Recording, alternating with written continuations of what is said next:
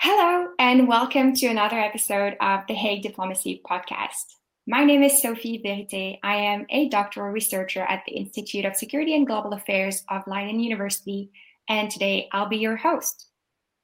As we are recording this podcast, most European countries are entering or have been facing strict lockdown measures in light of the COVID-19 pandemic.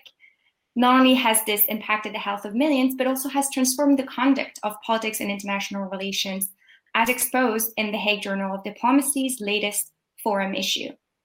Today, we will discuss the impact of this pandemic on diplomacy, specifically in the European Union, focusing on two essays from the COVID-19 forum issue. One is co-authored by Heidi Maurer, Marie Curie Research Fellow at the University of Bristol, and the other is co-authored by myself. Hello, Heidi. Hello, Sophie. Thanks for having me on this podcast. It's great to have you. So let's get started with the paper that I co-authored with Joachim Kups and Corneliu Biola. Yeah, thanks, Sophie. Maybe a useful starting point here for our listeners is to briefly summarize your paper on disinformation. Which really looks at this underlying phenomenon that, of course, has been with us for many years, but then puts it in the context of the COVID-19 pandemic and the very much increased need for us to actually reflect on how it impacts on diplomatic activity. Sophie, do you maybe want to give us a bit of a longer explanation why we should read your paper? Yes, thank you. So exactly, we look at a phenomenon that is anything but new. It's disinformation. But indeed, we have all experienced some kind of disinformation during this pandemic. I can mention a few examples like the 5G hoax that we talk about in our paper, but also, ingesting bleach to get rid of the virus. There has been a lot of fake news, as some people call it. It's something that I think concerns us all. So during the pandemic, we have observed an increase of that phenomenon.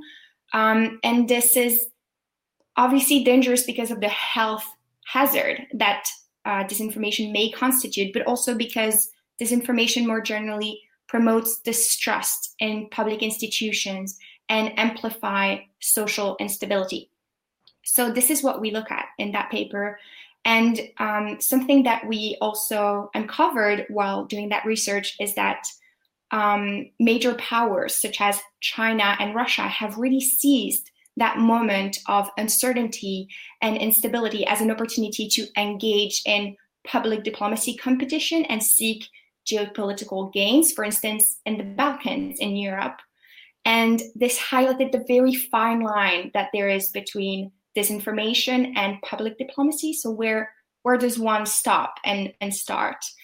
And it has showed a really strong struggle for influence in these strategic areas of Europe. And this really also negatively impacted multilateralism, and this could be having really bad consequences for Europe and its geoeconomic strength. Yeah. So thank you very much, Sophie. And also, I have to say what I really enjoyed about your paper, that it uses disinformation as this intentional manipulation of information. So I think that was really something I took very much away. And I like that it assigned agency to this phenomenon, that, it's not something that just happens. So I think many of us just pretend in our everyday engagement with fake news and disinformation that it's just something that's out there. But I think what I really liked about your paper is that it is intentional and there's agency, as you're correctly saying, especially when we look at diplomatic activity from third countries. Thank you. Great. So that links to my question then. Diplomatic activity, you looked specifically at diplomatic activity within the European Union Council, the Council of Ministers, and how they managed to still continue to continue negotiating during the pandemic, and how they have been subject to change, how to reorganize that, what are the risks, what are the implications for democracy. So yeah, could you tell us more about what motivated you to write that paper together with Nicholas Wright? Yeah, thank you very much. I have to say it was a real pleasure to work on this piece with Nick, because it really helped us to reflect on what we know from council negotiations, and to think of how the lack of physical presence and physical opportunity to negotiate, how this really shapes European policymaking. And the starting point for us was really to also reflect on how COVID-19 has changed all of our lives. So we all learned to adapt our way of working, of interacting, of living at the moment. And I think many of us also learned the lessons by now that we shouldn't just replicate what we have done face-to-face beforehand, but that we're all very much forced to reflect on why we do what we do. And in the end, what we do in this piece, that we say, well, the same goes for our European diplomats and politicians in Brussels and in the capitals of the member states. And what we try to do in this paper is that we provide a first snapshot of how the lack of physical proximity, of face-to-face interactions, in the end, of not being able to meet in Brussels, impacts European diplomatic interactions. So we use the Council of Ministers of the European Union and its adaptations to the physical restriction during the COVID-19 pandemic as an ideal case of saying, if you want to understand how important physical proximity is in diplomatic negotiations, looking at the Council of Ministers is really a great case study. And in the end, what we do is that we say, well, we actually, in negotiation theory, we have a good understanding of the salience of time and temporality. So we know about windows of opportunity, we know about the importance of repeated games, but actually, physical presence as a concept has not gained much of attention in our scholarly work. And we think that this is a good moment to actually kick off maybe a bit of a different research strand. So although we all suffer from the current restrictions, it can actually be academically a really good opportunity to think about physical presence. Precisely. And what I really liked while reading your paper is how you bring out potential lessons for the future out of this incredible experience that we are all living. And for diplomats, this brings questions regarding transparency and also mobility. So I liked how we can maybe take something positive out of all this crazy negative complications that we have seen. So great. Thank you, Sophie. I think that also, again, gives us now a great opportunity to actually come back maybe also to your paper on this information, saying, what are the takeaways? So now looking back at the research that you did, what are your main lessons that you think we should be aware of? Yes. In the paper that we wrote, I think we had 3 key points that we wanted to communicate. The first one is that, first of all, the EU isn't really doing enough to combat disinformation. The measures that the EU has put in place so far, they focus on developing societal resilience through fact-checking and public diplomacy, and it mostly relies on voluntary abidance to non-binding rules, such as code of practice for online platforms. And this simply isn't enough anymore. The second point that we're making is that COVID-19 related conspiracy theories are dangerous and extremely difficult to contain.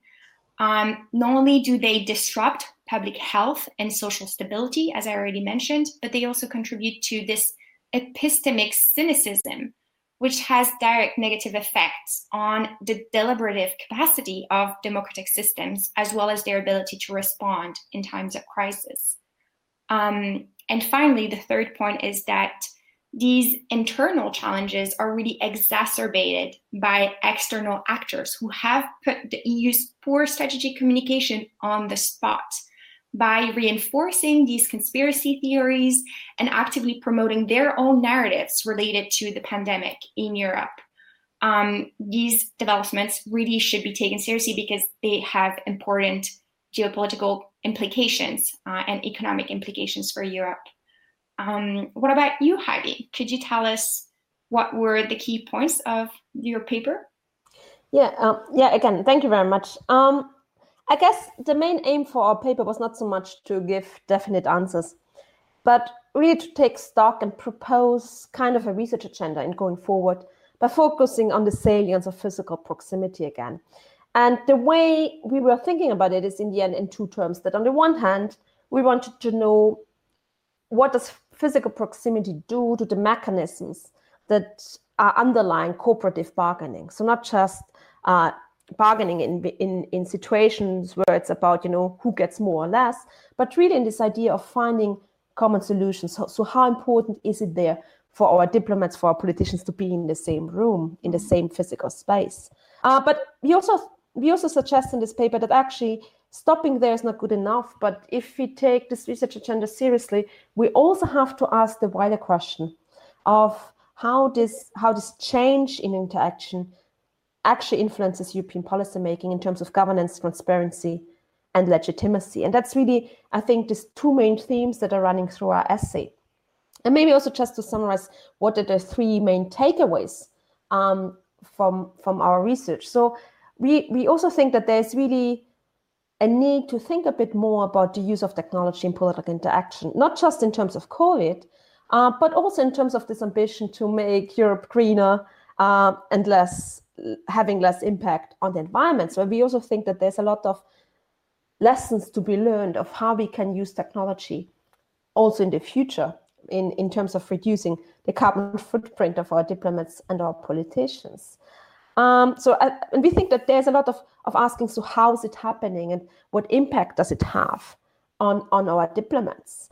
And there again, we show that actually the European Union and the Council of Ministers is a great playground because we see a lot of variation between countries. We see some diplomats and some politicians who are much more adaptive and much more innovative, where others are probably much more resilient and also struggle to adapt to this new way of working. But at the same time, we think that there's also a great discussion to be had of what does that mean for the training of our diplomats, because we can assume that this was not the only disruption in the years to come. So also, how can we support the next generation of diplomats to be able to adapt the way they work to different restrictions? So I think this is this one thing. So the use of technology for diplomacy, but also for political interaction. As I was already saying, I think there's also a great opportunity to look much more clearly on the necessary and sufficient conditions for cooperative bargaining, for problem solving, and for this compromise-seeking mechanism that we are so familiar with in the Council of Ministers. And again, there we know from psychological research, also from IR research, that it's much more difficult to establish trust and empathy without face-to-face interaction. Again, we all are aware of this, that having our Zoom meetings is a necessary evil, but it's not the same. And what we want to propose in this essay is really like to think of, well, what best practices can we identify of how our diplomats or our politicians still try to get to these cooperative bargaining mechanisms without being in the same room. And then, of course, the last point that we think is important to take away as thinking much more creatively of how we negotiate and bargain in the European Union is really this finding this balance between efficiency and legitimacy. So I think in the last few months, we heard a lot of our politicians trying to deliver for the citizens, trying to deliver solutions, but getting access to the vaccine, by managing public health concerns. But in the long run, we also have to be reminded that, well, good governance is not just about efficiency, but it's also about transparency and accountability. And our suggestion would be to really also think of, by moving this diplomatic and political process online, what does it do to transparency and accountability? So we think a really important question to ask there. Yeah. Okay, this is really interesting. And I think both our papers really highlight how this crisis has exacerbated a lot of issues that are worth considering at the European Union level. So many issues that need more attention and need more work. So maybe this is what the positive aspect of this pandemic is that we've been facing our problems really with not so much distractions and forced to deal with them. Absolutely, Sophie. I fully agree with you. And I think that's also a common takeaway from both of our papers, although they look at different issues, that in the end, in these extreme moments, you really see some of these mechanisms and added value of diplomatic practices come very much to the fore. And I think it's a great opportunity to research and to study these processes then, because they make it much more visible of what matters in interactions.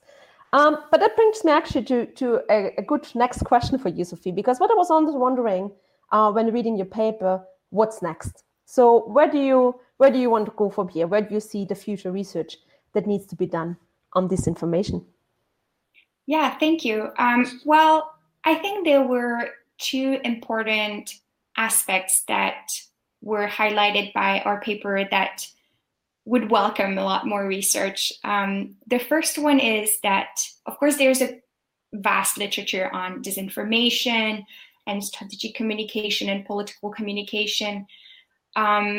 But research on the impact of false news and propaganda and how to provide effective countermeasures to these actions is still limited. And there is more theory about it, more thinking than actual empirics and evidence about it, especially in Europe. Because in the US, I feel like there was much more research because of the US elections, whereas in Europe, there was, there was Brexit, and there has been a little bit about Brexit, but empirical studies are really lacking, and they're crucial to understand how this phenomenon works, because this is what will allow to then develop appropriate responses from the government side. And they are great toolkits online, such as the EU versus Disinformation website and the Comprop Navigator of the Oxford Internet Institute. They offer really great resources for a place to start. And I think that more empirical research will be beneficial. And then the second point for the future, I think, is this blurring distinction between disinformation and public diplomacy that I was talking about. Because what are the implications of this growing phenomenon, both in theoretical terms and in practical terms? What does this mean for the EU? Because the EU is typically in this position as a normative power or normative power wannabe, and with this moral authority, and obviously would never engage in disinformation, whereas you have authoritarian states which clearly don't stop there. So this distinction is becoming increasingly blurry, and we were wondering what does this mean for research and for practice in this regard. Heidi, could you tell us more about the avenues for further research in your paper? What does this mean for the future of research? Yeah, thank you very much, Sophie. And I think some of the themes are, again, quite common to also your reflections. So I think especially this blurring the lines between different subdisciplines is also, I think, something that was very much on our mind. And I think in terms of future research needs, of course, there are many, but I might want to highlight maybe three. And the first one is really like that we know, for example, from the research in digital diplomacy and public diplomacy, about, again, the salience of face-to-face interaction. And there's really interesting research that I would very much recommend by Marcus Holmes and Nicholas Wheeler about social cues that our negotiators, our diplomats, and our politicians give to each other in meeting in rooms, and having the opportunity also sometimes to move from formal to informal negotiations. But I think, especially in multilateral settings, the question still very much remains of how do diplomats and politicians then adapt the way they work. And I think, again, the European Union can be a great case study simply because of the richness of the different diplomatic and administrative cultures that we are seeing in Europe. And they are kind of a great laboratorium for more empirical research. But I think also for more quantitative approaches to give us a kind of a sense of a mapping of what we see. So I think we need really a rich methodological approach to these questions, because they will ask slightly different questions. So there's I think, a need for carefully drafted qualitative nitty-gritty research that really traces the processes and the mechanisms, and that gives you a better idea of how these diplomatic mechanisms actually work and adapt. But I also think there's the need to really also quantitatively map the big picture of what we are seeing. So I think there are great opportunities, but also a lot of empirical work that needs to be done.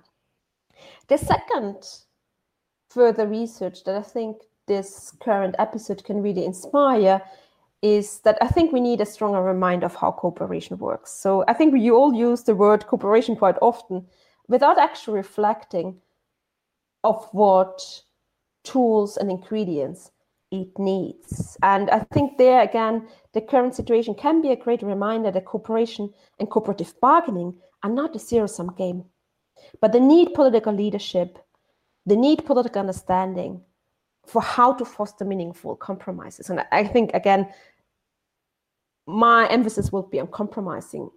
And what I find so fascinating when coming from the EU politics environment is really that sometimes compromise is the dirty word. Oh, the EU compromised again. It's something that is very negatively connotated. But actually, I think there's a lot of work that we can do in saying, well, but does cooperation work without compromising? And how are the two related?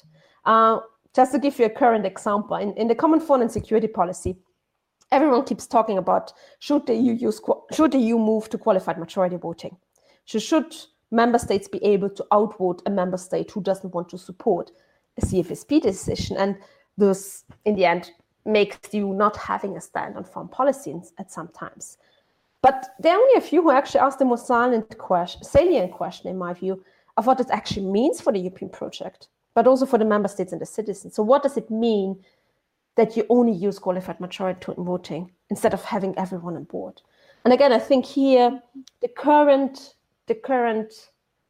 policy process, which is very much extreme, as you were already mentioning, I think can really give us good indications to really reflect on what is cooperation.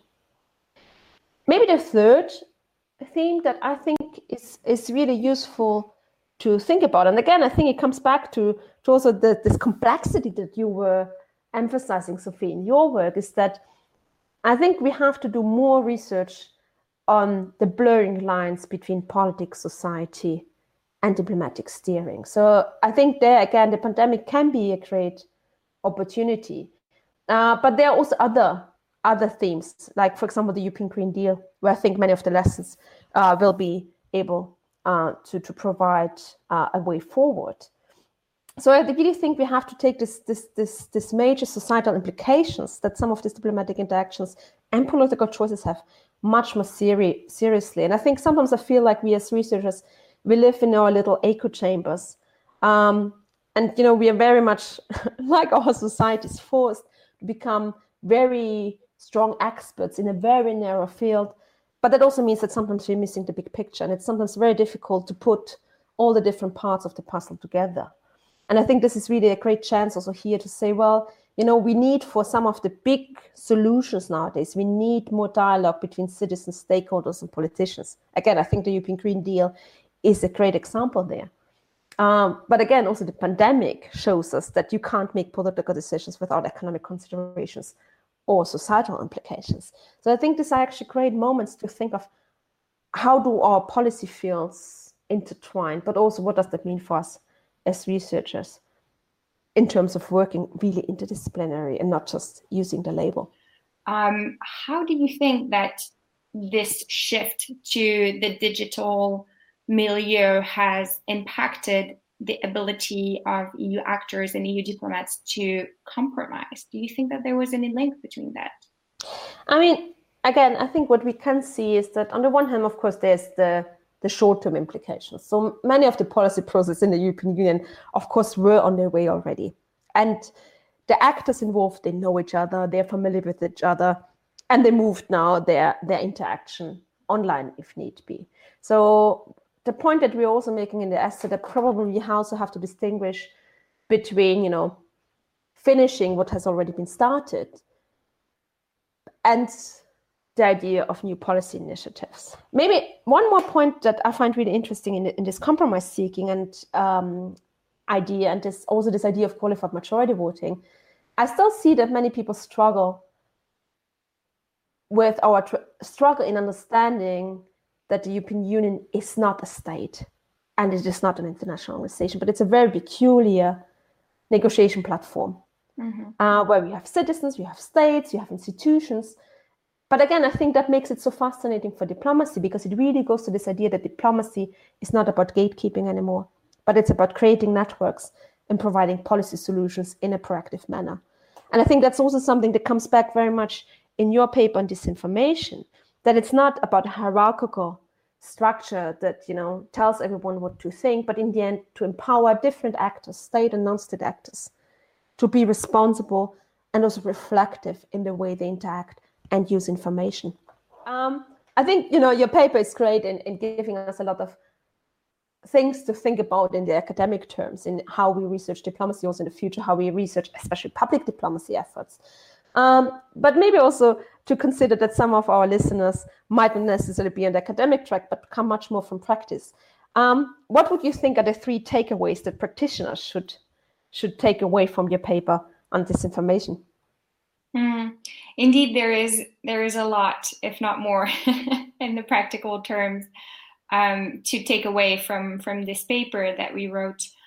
The first one is that Stratcom policy right now at the EU level is relying a lot on the will of member states and the will of online platforms to be nice and comply, but this has its limits. So it requires really a lot more binding rules and stricter regulations in order to be effective. And we know this is a recurrent issue within the EU, but in this case, online platforms have actually voiced their expectations in that regard. And the CEO of Facebook himself, Mark Zuckerberg, asked if the EU could have more strict regulations with regard to online platforms, because they themselves found themselves in a place where they're stuck between different priorities. And if there is something that is imposed on them, then it kind of eases that choice for them to put in place measures and restrictions on online platforms that would decrease the impact of disinformation, the negative impact of disinformation. And this is really also an opportunity for the European Union to design a very effective online governance framework and to take the lead in this regard, and really to follow up on the expectations not only of online platforms, but also EU citizens who have been waiting for that. The second point that can be a good takeaway for practitioners is that the EU really needs to step up its counter-disinformation policies to offset potential long-term effects. So far it has put in place a lot of systematic measures to increase media literacy, education and journalism. These need to be, of course, increased and furthered, but also they need to be supplemented with more proactive measures that debunk disinformation before it actually has the time and the chance to impact the public, and to have public diplomacy that is effective and assertive, especially when we know that there are actors such as Russia and China, which do not shy away from having a very assertive public diplomacy in the EU's strategic neighborhood. And the final takeaway for practitioners that was highlighted in this paper is that the EU really needs to confront these external influence campaigns, because so far the EU has been blinded by them and kind of put in a, when the rabbit is caught in the light of the car, because this really is threatening for the EU not only for its health provisions, but also for its economic recovery and its geoeconomic strength. This strategic neighborhood where Russia and China are playing to have more influence is really important for the future of the European Union. So it needs to develop more tailored strategies that take into account these recent developments. And they also need to follow up on this lack of global leadership. Again, this is a great opportunity for the EU to take the lead and take this crisis as an opportunity for the EU to assert itself as a global leader in providing leadership in these critical times. Mm-hmm. Okay, thank you very much. I think 3 incredibly valuable points that, of course, are very important for practitioners, but I think can also be a great agenda for any ministry, any foreign service that wants to do a reflection day, the role of states and how do they sit next to non-state actors. This idea of, regulation doesn't need to be bad, but it's also about creating a framework and a level playing field.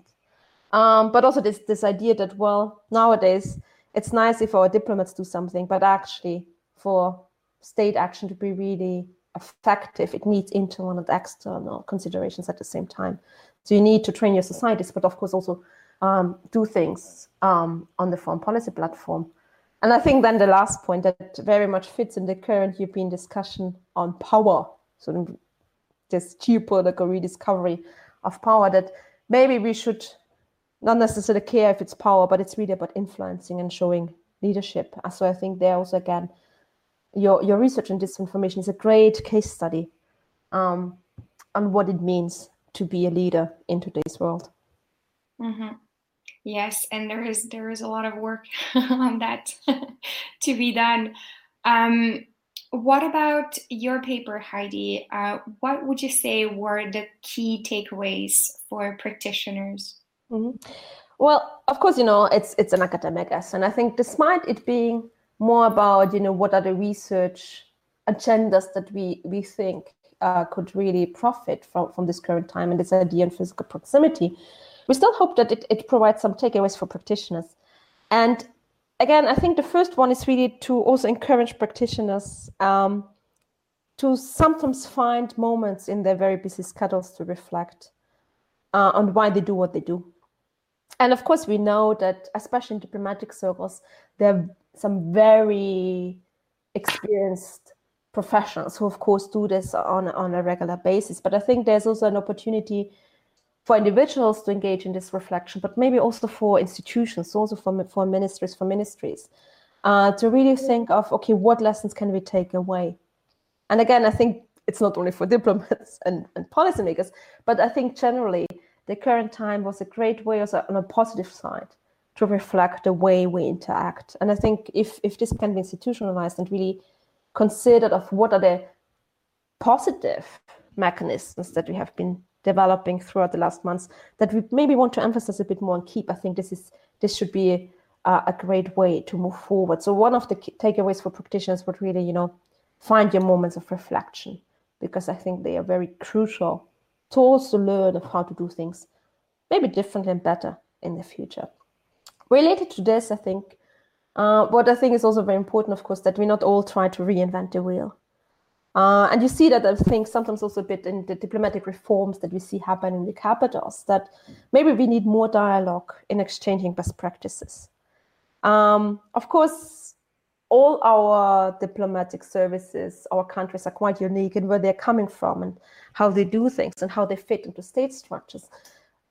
But especially in our networked world, I think there are some things that we can learn from each other and we can be inspired from each other. But it means that you need these moments where you actually, again, take a step back and think of what is it actually that we value and we found worked really well. So I think, again, the second tip would really be talk with your colleagues and exchange best practices. And I think the third point that the current crisis really highlighted, and that I hope practitioners are sometimes thinking about, is really of, how do you find this healthy balance between tradition and innovation? And that's really something I think also in the current times, of course, we all try to innovate, to do things differently. But I think there's also a place to think of what are the things that we did already well and that are part of who we want to be as diplomatic actors, as political actors, as society? And how do we want to emphasize those, even in a world that keeps changing and that asks us to adapt? So I think, again, this aim for healthy balance between tradition and innovation is really an important issue that I hope our practitioners find some time to reflect upon. Yeah, absolutely. These reflective points, I think, bring us nicely to the conclusion of this episode, in which I will try to summarize the common points of our paper, which, as you said already, joined in so many different ways. The first one is that really COVID-19 has potential long-term consequences for diplomacy in Europe.